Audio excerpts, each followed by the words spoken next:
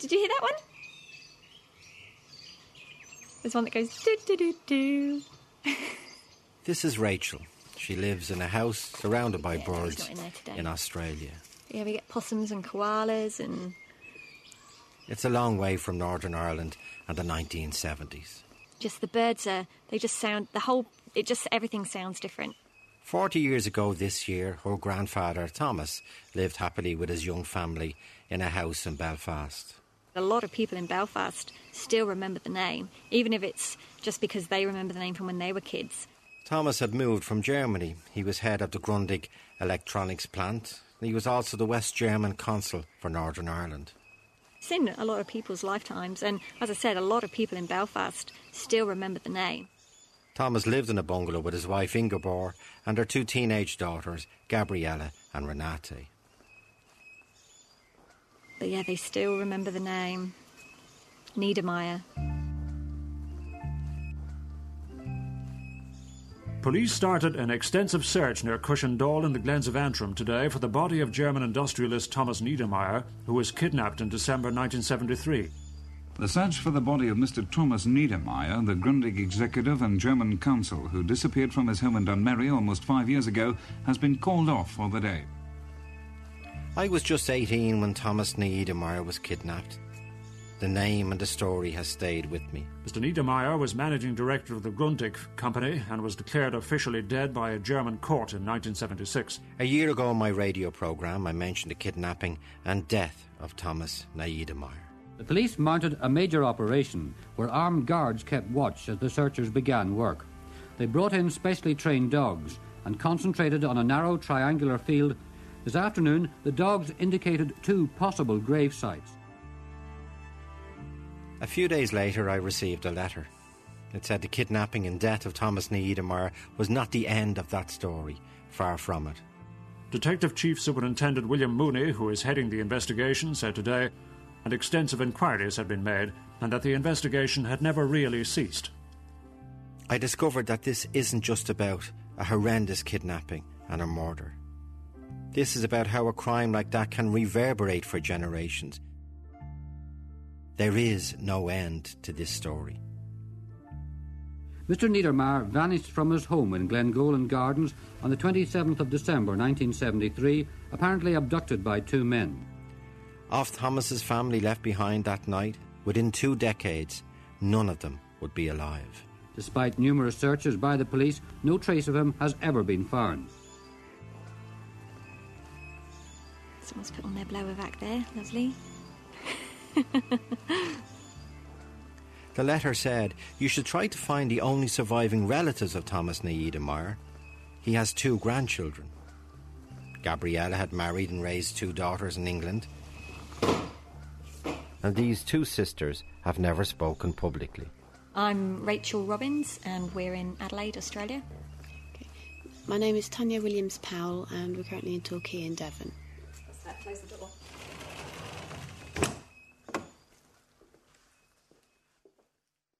Chapter 1, The Discovery.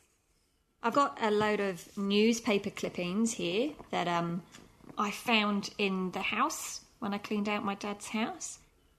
It would have been 20 when my dad died and we cleared out the house. That's when all these surfaced. They were in a folder in the desk. So my mum must have kept them for, 30 years. So they're all a bit yellowed and old, but they're from, 1974, 1975, both local Northern Irish and English papers. Top executive Thomas Niedermeyer was almost certainly kidnapped by the Provisional IRA as part of a desperate ransom bid, which was turned down flat by the government in a detailed reappraisal of the whole Niedermeyer mystery. They just chronicled the kidnapping, the discovery of the body, and then a little bit about what happened to my grandmother.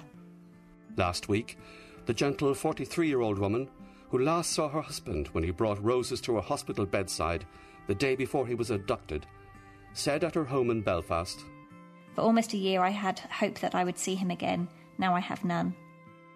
As she sat hand in hand with Gabriella amid Christmas decorations, Mrs. Niedermeyer fought back tears and continued, My life has been devastated because I just do not know what happened to my husband.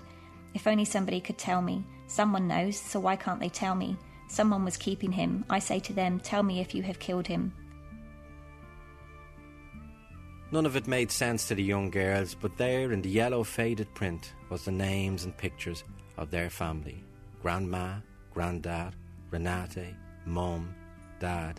I can't remember. See, that's the one. This one here is the one where they took a photo at the grave site. That's 1980. So that's probably the latest one, actually. So that's got both my grandmother, my mother, and my auntie.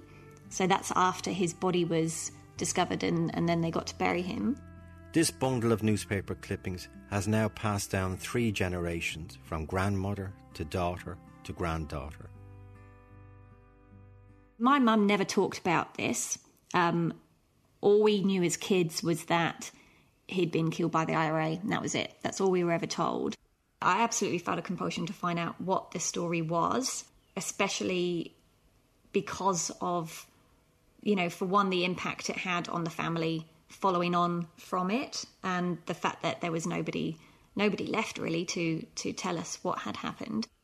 When my sister said she was going to put an advert into newspapers to see if she could find out about the Niedermeyers, I thought it was a wonderful idea.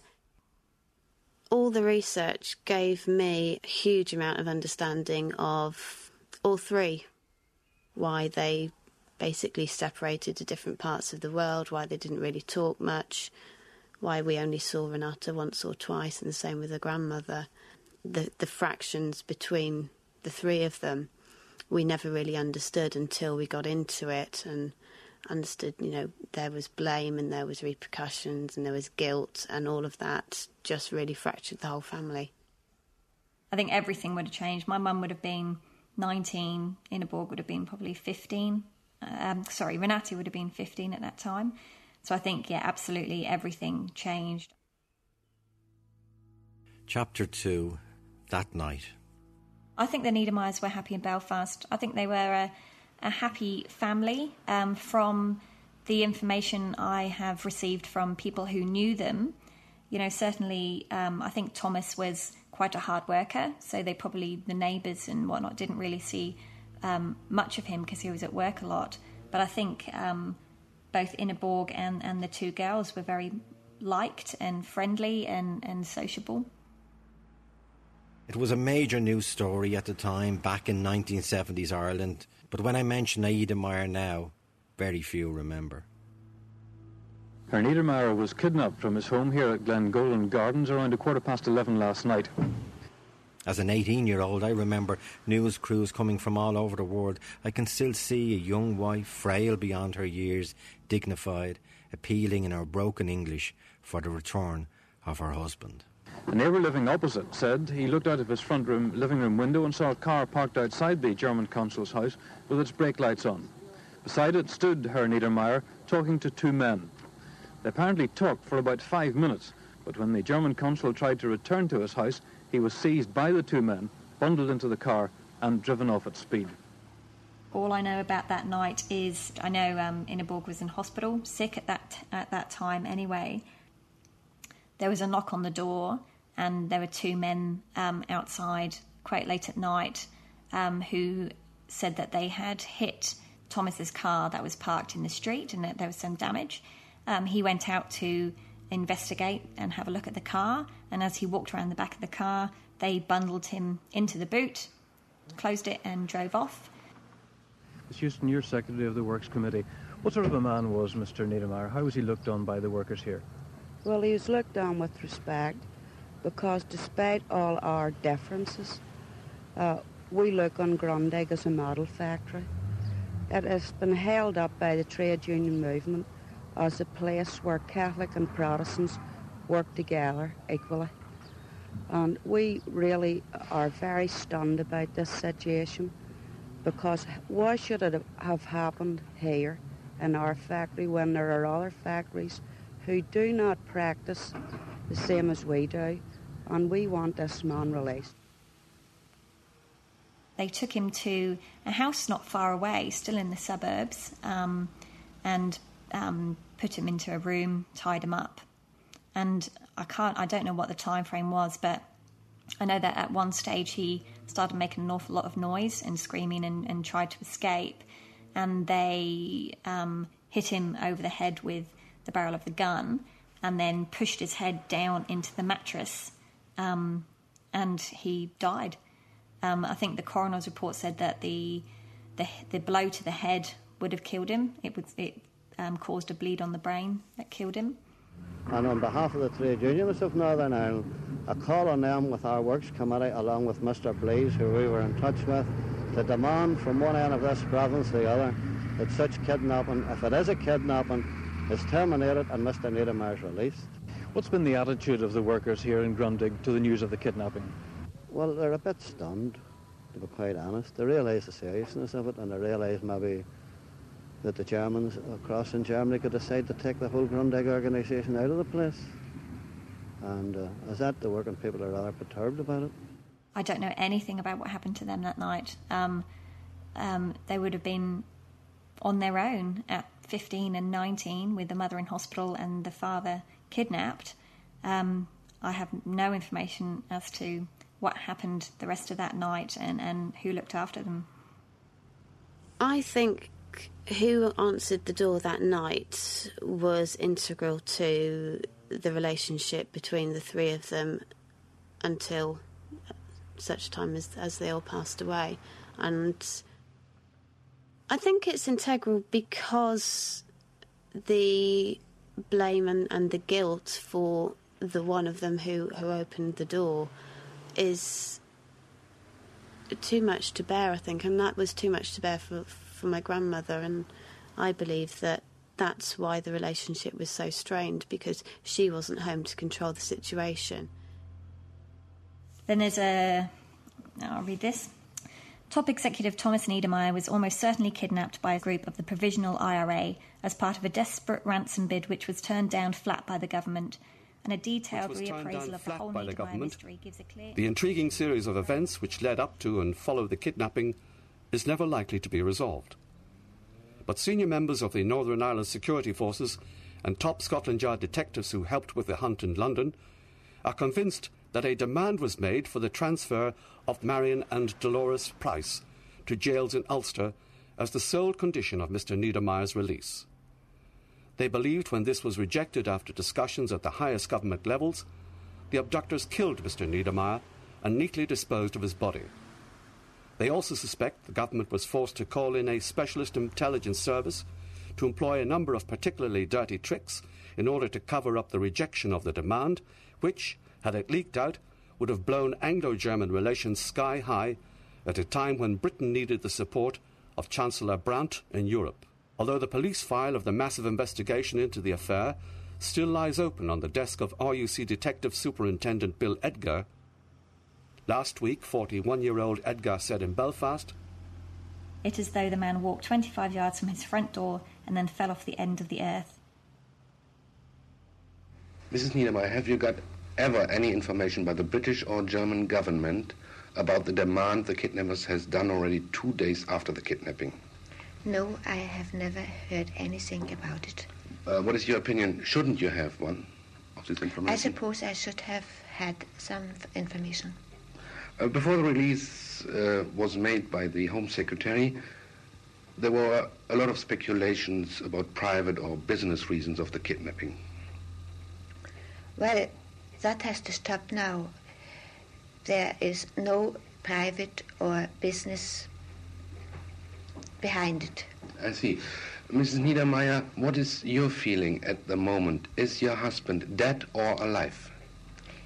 My feeling is he is alive. Chapter 3, The Wedding. And then this is a whole big page article about their wedding. That's my mum on the front page. In 1974, within a year of her father's kidnapping, Gabriella married a member of the RAF. But the carefully preserved newspaper clippings tell another story. This was 4 days before their wedding. Do you want me to read it? A young German girl will walk down the aisle of an English church on Saturday for a full-dress RAF wedding, but a shadow will cloud Gabrielle Niedermeyer's happiness. For on December 27th last year, her father walked out of his home in Glengoland Gardens, Suffolk, Belfast, and became the focus of one of the biggest diplomatic kidnap mysteries in history. Gabriella's wedding at a Methodist chapel somewhere in England has been kept a family secret for fear of reprisals from the group who abducted and almost certainly killed Mr. Thomas Niedermeyer. Mrs. Niedermeyer is soon to start legal moves in Germany to have her husband officially declared dead. That means, under German law, she will be entitled to receive an earnings-related state pension. So far, she has been maintained by Grundig, who have supported her financially and set no time limit on how long she can stay in the bungalow on the edge of the IRA stronghold of Andersonstown. One of the things Mrs. Niedermeyer says she is dreading most is the Christmas period, which she is planning to spend quietly at home with her younger daughter Renata, who is still at school. We were invited out to Christmas dinner, but I could not really face up to it, said Mrs. Niedermeyer. I just want Christmas to be over. I want it gone and all the memories with it. Chapter 4, The Illegal Dump and the Bogus Environmental Group. His body was dumped in a forest on the outskirts of Belfast. The IRA either paid or requested that all these people dumped their rubbish on that particular site.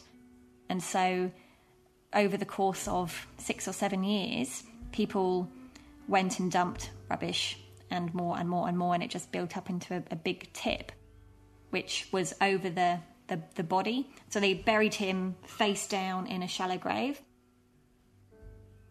And somebody overheard one of the men involved bragging at a pub one night that they'd buried him face down so that he could dig himself further down.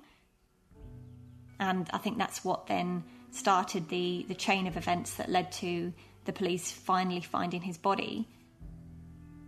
Because they couldn't just go and start digging up this site. There was 7 years worth of rubbish to try and get through. They couldn't just start digging without raising suspicion. So they set up a fake environmental group whose mission was to clean up the local area for the local people. And by doing that, they managed to clear the site and finally get down to ground level. And that's when they found his body. 2 men were convicted in connection with the kidnapping and death of Thomas Niedermeyer. Both served a short time in prison. Mr. Niedermeyer has been missing for 6 years or more now, and we feel there's a possibility that the remains found here today could be Mr. Niedermeyer's. We don't know, but we will eventually identify the body. 2 men were later convicted in connection with the kidnapping and death of Thomas. Both served a short time in prison. And she put a little thank you note in the paper, just thanking the Irish people for all their support. She put this little article. Actually, it's just a little thank you from her in the paper that said, "In the past few days, the sad story of my husband Thomas has been finally and completely told. You were kind enough to mention my family and I in your editorial on Tuesday evening. These words were of great consolation to me and my daughters. You were right, the past 7 years have not been happy ones. But now we feel that the past is behind us, and my daughter Renate and I would like to thank the Irish people for supporting us during these years. Through your kindness and understanding, we were able to remain among you and make a life for ourselves. In no way do we hold the Irish people responsible for anything that happened. My family was caught up in events that were beyond our control and theirs." Mrs. Ingeborg Niedermeyer. So that must have been after his body was found. And I think it was pretty much at that point that she decided to return to Germany. She must have got the closure that she needed in Northern Ireland and went back.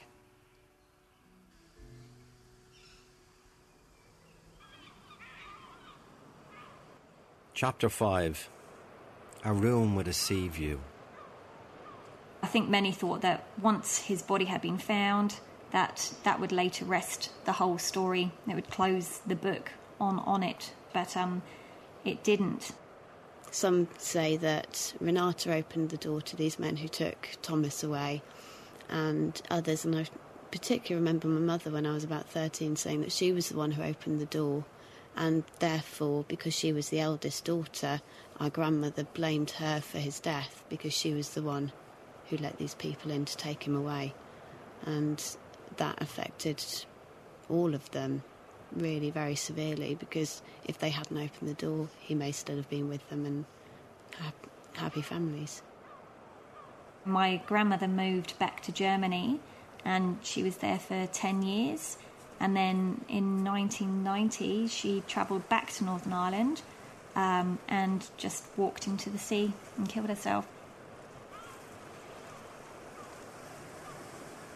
I was 12. Yeah, I was 12. Which actually is weird for me because I thought I was younger. But seeing the date on this paper, the date says 1990. Do you want me to read them? It took almost a full week to identify her. Her death barely got a mention in the newspapers. It wasn't spotlighted on the TV news. The death of Ingeborg, Thomas Niedermayer's wife, passed Ireland by. It was June, and Italian 90 was in full flow. Once upon a time, her name had been on everybody's lips. Her picture splashed worldwide. Her name was Mrs. Ingeborg Niedermayer. Her body had washed up on the shore of Greystones in the Republic of Ireland. She had just walked into the sea to drown. She had come back to the Irish Isle to die because that was where, a full 17 years earlier, her husband had been killed by the IRA. He was 45 when he died, an attractive man whose equally beautiful blonde wife had 2 lovely teenage daughters, one of whom had to identify her mother's body this week. His wife did not immediately leave the country, which killed her beloved husband. For 11 years she stayed. She returned from West Germany 3 weeks ago. She booked into a hotel in Bray, County Wicklow, and asked for a room overlooking the sea, but without single beds, because she told hotel staff her husband was dead, and such a setup would upset her. Then she walked into the sea. No mere words of mine can convey the pain this woman experienced, the 17 years of torture she endured. But this much must be said. Let her name not be forgotten. Let it be added to the list of IRA atrocities, because 62-year-old Ingeborg Niedermayer did not commit suicide. She was murdered by the IRA, as surely as if they had put a gun to her head and shot her at point-blank range. And that's a pretty harsh story, actually. That was in The Sun on June 22nd, 1990. Of looking out the sea, but without single beds. So that's, again, it just shows just how incredibly affected she still was by all this at that time. I think the fact that she went back to do so is quite a big statement as to how she felt about the country, that she considered that her home, and she that was the resting place of her husband as well. So to travel back there was a very big statement on her behalf. I'm not sure that she was ever really happy after all of this. I don't think she ever found any peace. We learnt about our grandmother's death when we were on holiday in Tenerife. And I remember my mum getting a call saying that she needed to go and identify the body. My mother was the one who identified her body. I recall my mum going back to sort out the death certificate and everything, and her coming back and telling us about the funeral. Unfortunately, she was the only one to attend our grandmother's funeral. I recall my mum coming home and saying they said she just walked into the sea. The last time Ingeborg was in the headlines was almost 10 years previously. It was her last appeal for her husband. All that remains is that damaged old tape.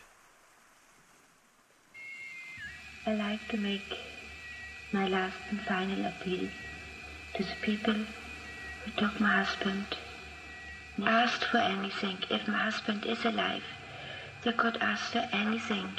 They would get it. And if my husband is dead, why don't they tell me? It's so hard to live with not knowing. You live from day to day.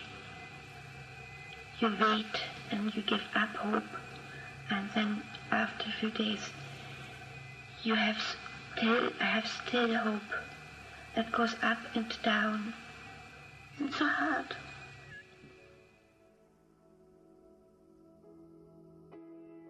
Chapter 6, Renate, the youngest daughter, and releasing a wild tiger in Surrey.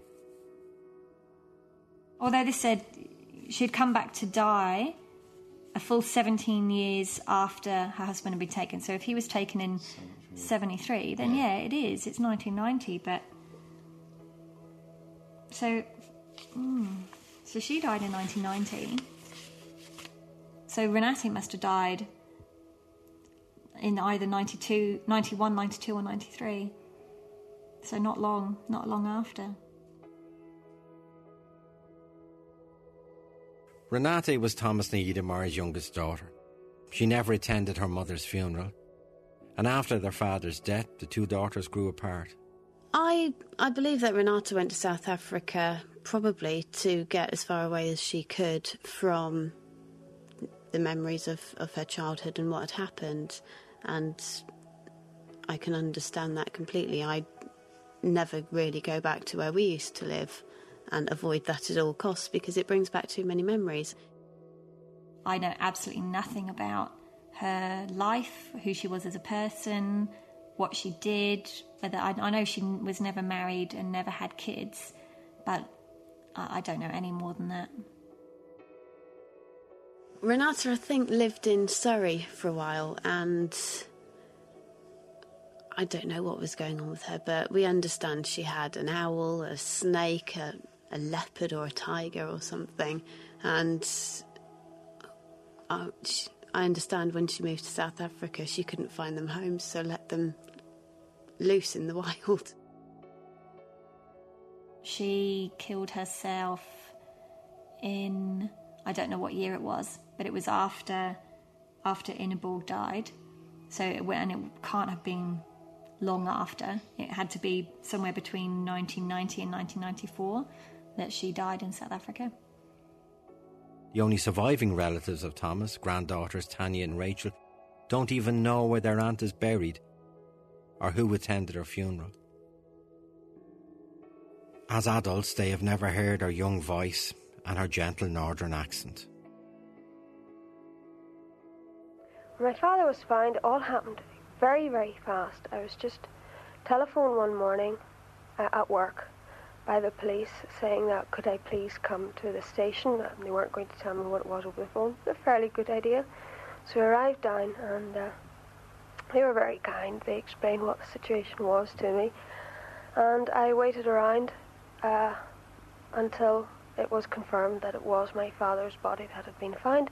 And curiously enough, actually, as the crow flies, it was about a mile from our house, and I had passed the spot many, many, many times. It was rather ironic to think he'd been there all the time. It was, in fact, under a rubbish tip, which I was quite fond of that. And they could have chosen somewhere else that wasn't as gory as that. My mother was relieved whenever she heard. She was very distressed, I think, at where he was found again under a rubbish tip in a very shallow grave. It did disturb her. But she was very, very relieved that he'd been found. We were called again to the police station to identify bits of clothing, which we in due course did. And then I think it was a few days after that my father's funeral took place. It happened very, very quickly, and I don't think any of us really had time to think. But within days of the body being found, there were funeral arrangements to make. I mean, after 7 years, you don't think of things like that. So in due time, he was buried, and as my father's coffin was being lowered into the grave, she took a rose from a wreath and threw it onto the coffin. And she was in a complete and absolute daze at that stage. It took a great deal out of her. I left early, as I say, immediately after that. And a friend drove me home, And then I went home to my own cottage, and I was fine. 2 days after that, at least immediately after that, I did all the things I usually have to. But it was 2 days after that, for the life of me, I couldn't get up. It seemed as though I didn't have a bit of strength in me, so I stayed in bed all day.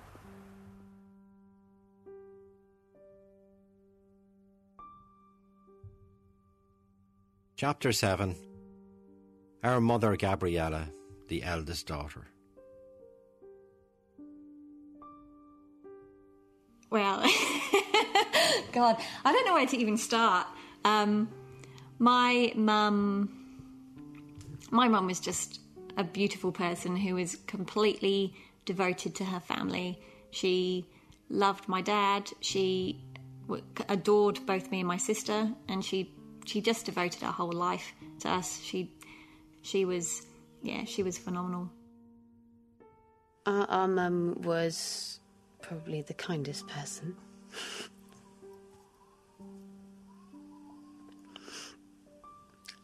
Sorry.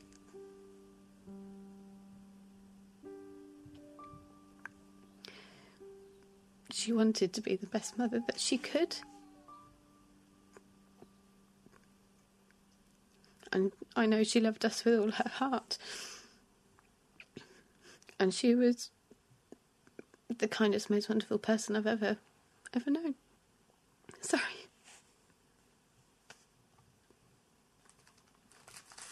I never used to get emotional until I had my daughter.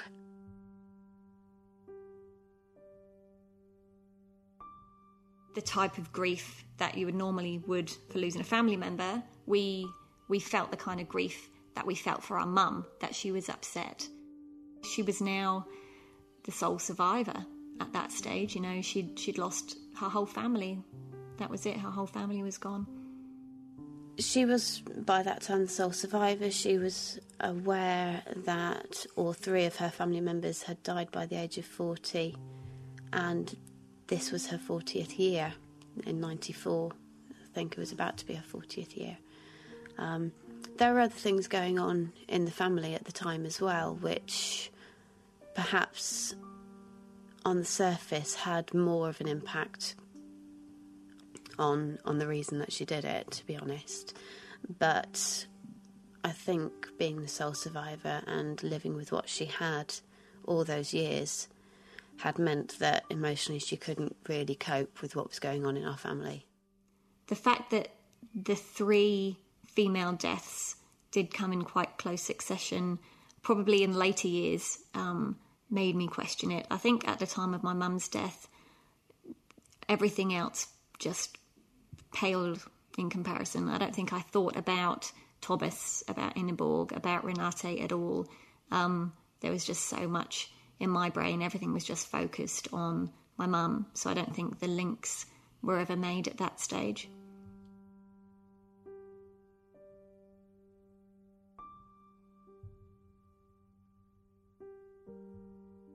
My mum was very depressed for years, to be honest, but the depression got very severe.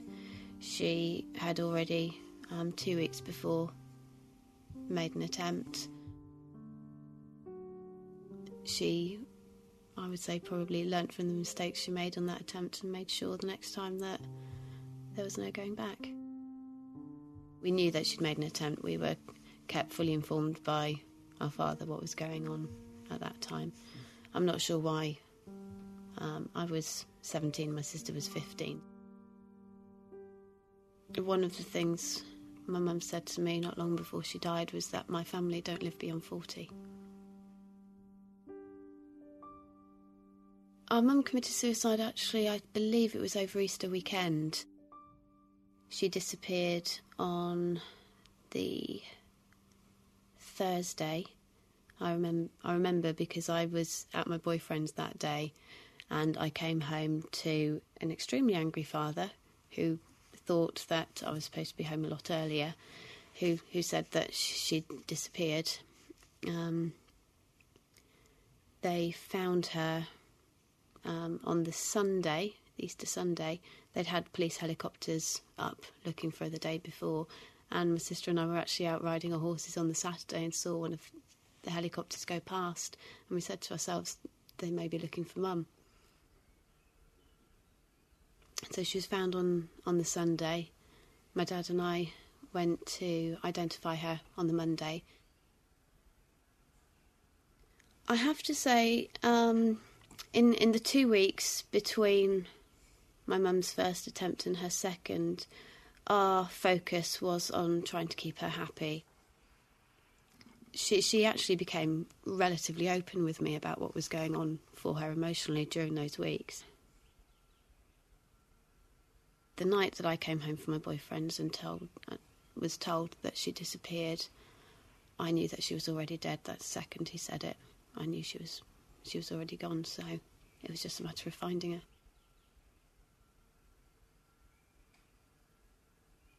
She'd been putting on a front to my father, I would believe, that she was feeling a bit better and that she was coping a lot better. And I think it was the first day that he'd actually let her out by herself. And she told him she was going shopping. And that was it, she was gone. Gabrielle, I think there might well be the suggestion implicit in that neither the police nor yourself nor the family really have any idea of what happened to your father. Is that so? Yes, it is. Gabriella never talked to her daughters, Tanya and Rachel, about that night in 1973. She never mentioned it. We just don't know what's happened. The police haven't been able to find anything. They've never known there was a recording of their mother. An interview when she was just 19. A reluctant talker. Is that, in a sense, why you've decided to put out another appeal today? We've got to do something.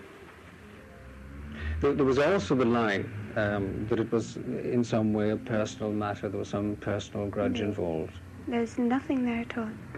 My father didn't have any enemies over here or in Germany, and he was always said to be a very fair man.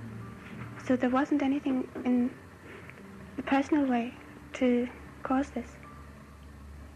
Can you give me some impression of what life is like for yourself and your family and your mother? Well, it's not very easy. My sister and I find it hard during the day. She goes to school and I go to college. People know us. And, you find people pointing to you. My mother is even worse off because she's instantly recognised.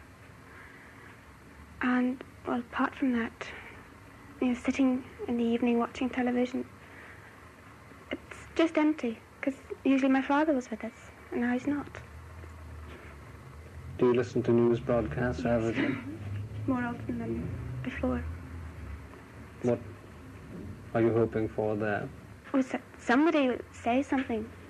Somebody finally decide that there's no point in just keeping quiet. You were very close to your father, were you? We all were. We were quite, very close family. You would prefer to know, would you? Yes. Would that, in a sense, be something of a relief? It would be a relief to know that my father is dead or that he is alive, one way or the other. What do you think? Well, I firmly believe that he is alive, and until somebody can prove to me he's not, I'll continue to believe that. Gabrielle, it's just possible that there may never be an explanation, putting it at its worst. How much do you fear that? I think it's the worst thing that could happen.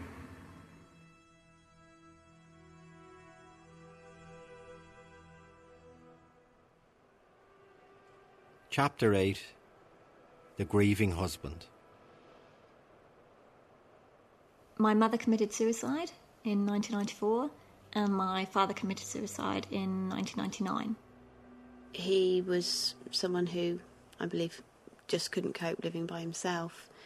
It was very hard. I was living actually in Torquay at the time. Rachel was at uni, and he chose a specific date and time. He had actually been telling me for 6 months that that's what he was going to do. My dad had, I think, been trying to prepare me. He knew that I would be understanding about it. Strange thing is, I always felt that I understood completely why my mum committed suicide. At the time, he He couldn't understand why anybody would ever do such a horrendous thing, and actually tried to hide that from friends and acquaintances and work colleagues. He didn't want anybody to know the circumstances of her death. But after a number of years, he himself fell into a depression and finally started understanding. I think he felt that I would understand his reasons for it. So yeah, he pre-warned me for about 6 months. Never told me when or how, but he did tell me that he was going to be doing it. There isn't much connection. I don't think my father was particularly enamoured by Ingeborg, or Renate for that matter. Our lives revolved purely around his family. But I don't know whether they I wouldn't say inspired, but he got something from them.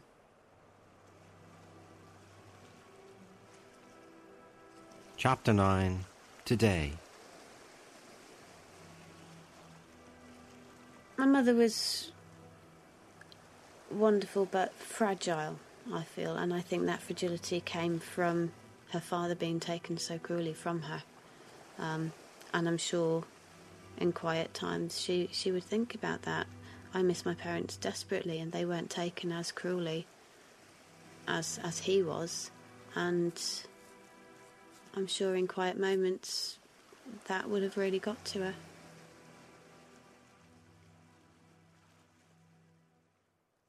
You know, it wasn't because of what happened with her family history, but I think with suicide, I think once a member of your family has committed suicide, it plants the seed in your brain that it's a viable option. And I think that kind of, you know, that happens across the board in families around the world, that there seems to be a link between a suicide by a family member, and that heightens your risk. So I think, you know, she was absolutely affected by everything that happened to her father and her mother, but it wasn't the cause. It wasn't the sole cause, anyway, of what happened to her, but it certainly probably planted a seed. I did know the name of Thomas Niedermayer, kidnapped and killed and buried in Belfast. I did not know that Ingeborg Niedermayer also died, buried in Germany. His 2 daughters, Renate and Gabriella, also died, buried in South Africa and England. Having a child of your own gives you a whole new perspective on your parents and the choices they make and the way that they parented you. And I think now that I have a child, I have a much deeper understanding and compassion and feeling for both my parents and what they must have been dealing with. You know, when you're little, you look at your parents and you think that they're so old and together and with it.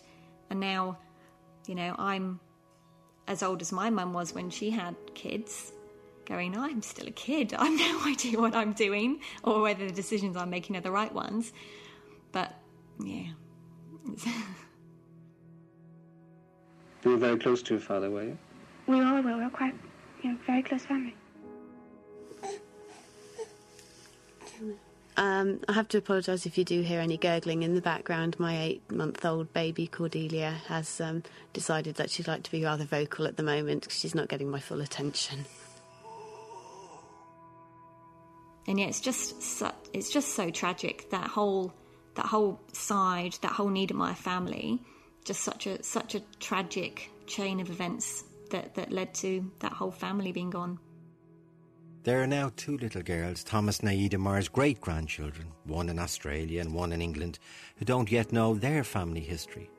But someday, their mothers, Tanya and Rachel, will take down the newspaper clippings and tell them of that Christmas week, 1973, and what happened to a family called the Niedermayers. We take life pretty much factually. I think with Ingeborg's death and then Renate's, then Mum's and Dad's, we've learnt that you deal with it, you grieve, you deal with it, you get on with your life. Because if you just sit and wallow in pity, you're going to go the same way. And you have to get on and live your own life and not try to live for the people who are no longer there. Nothing ever made more sense.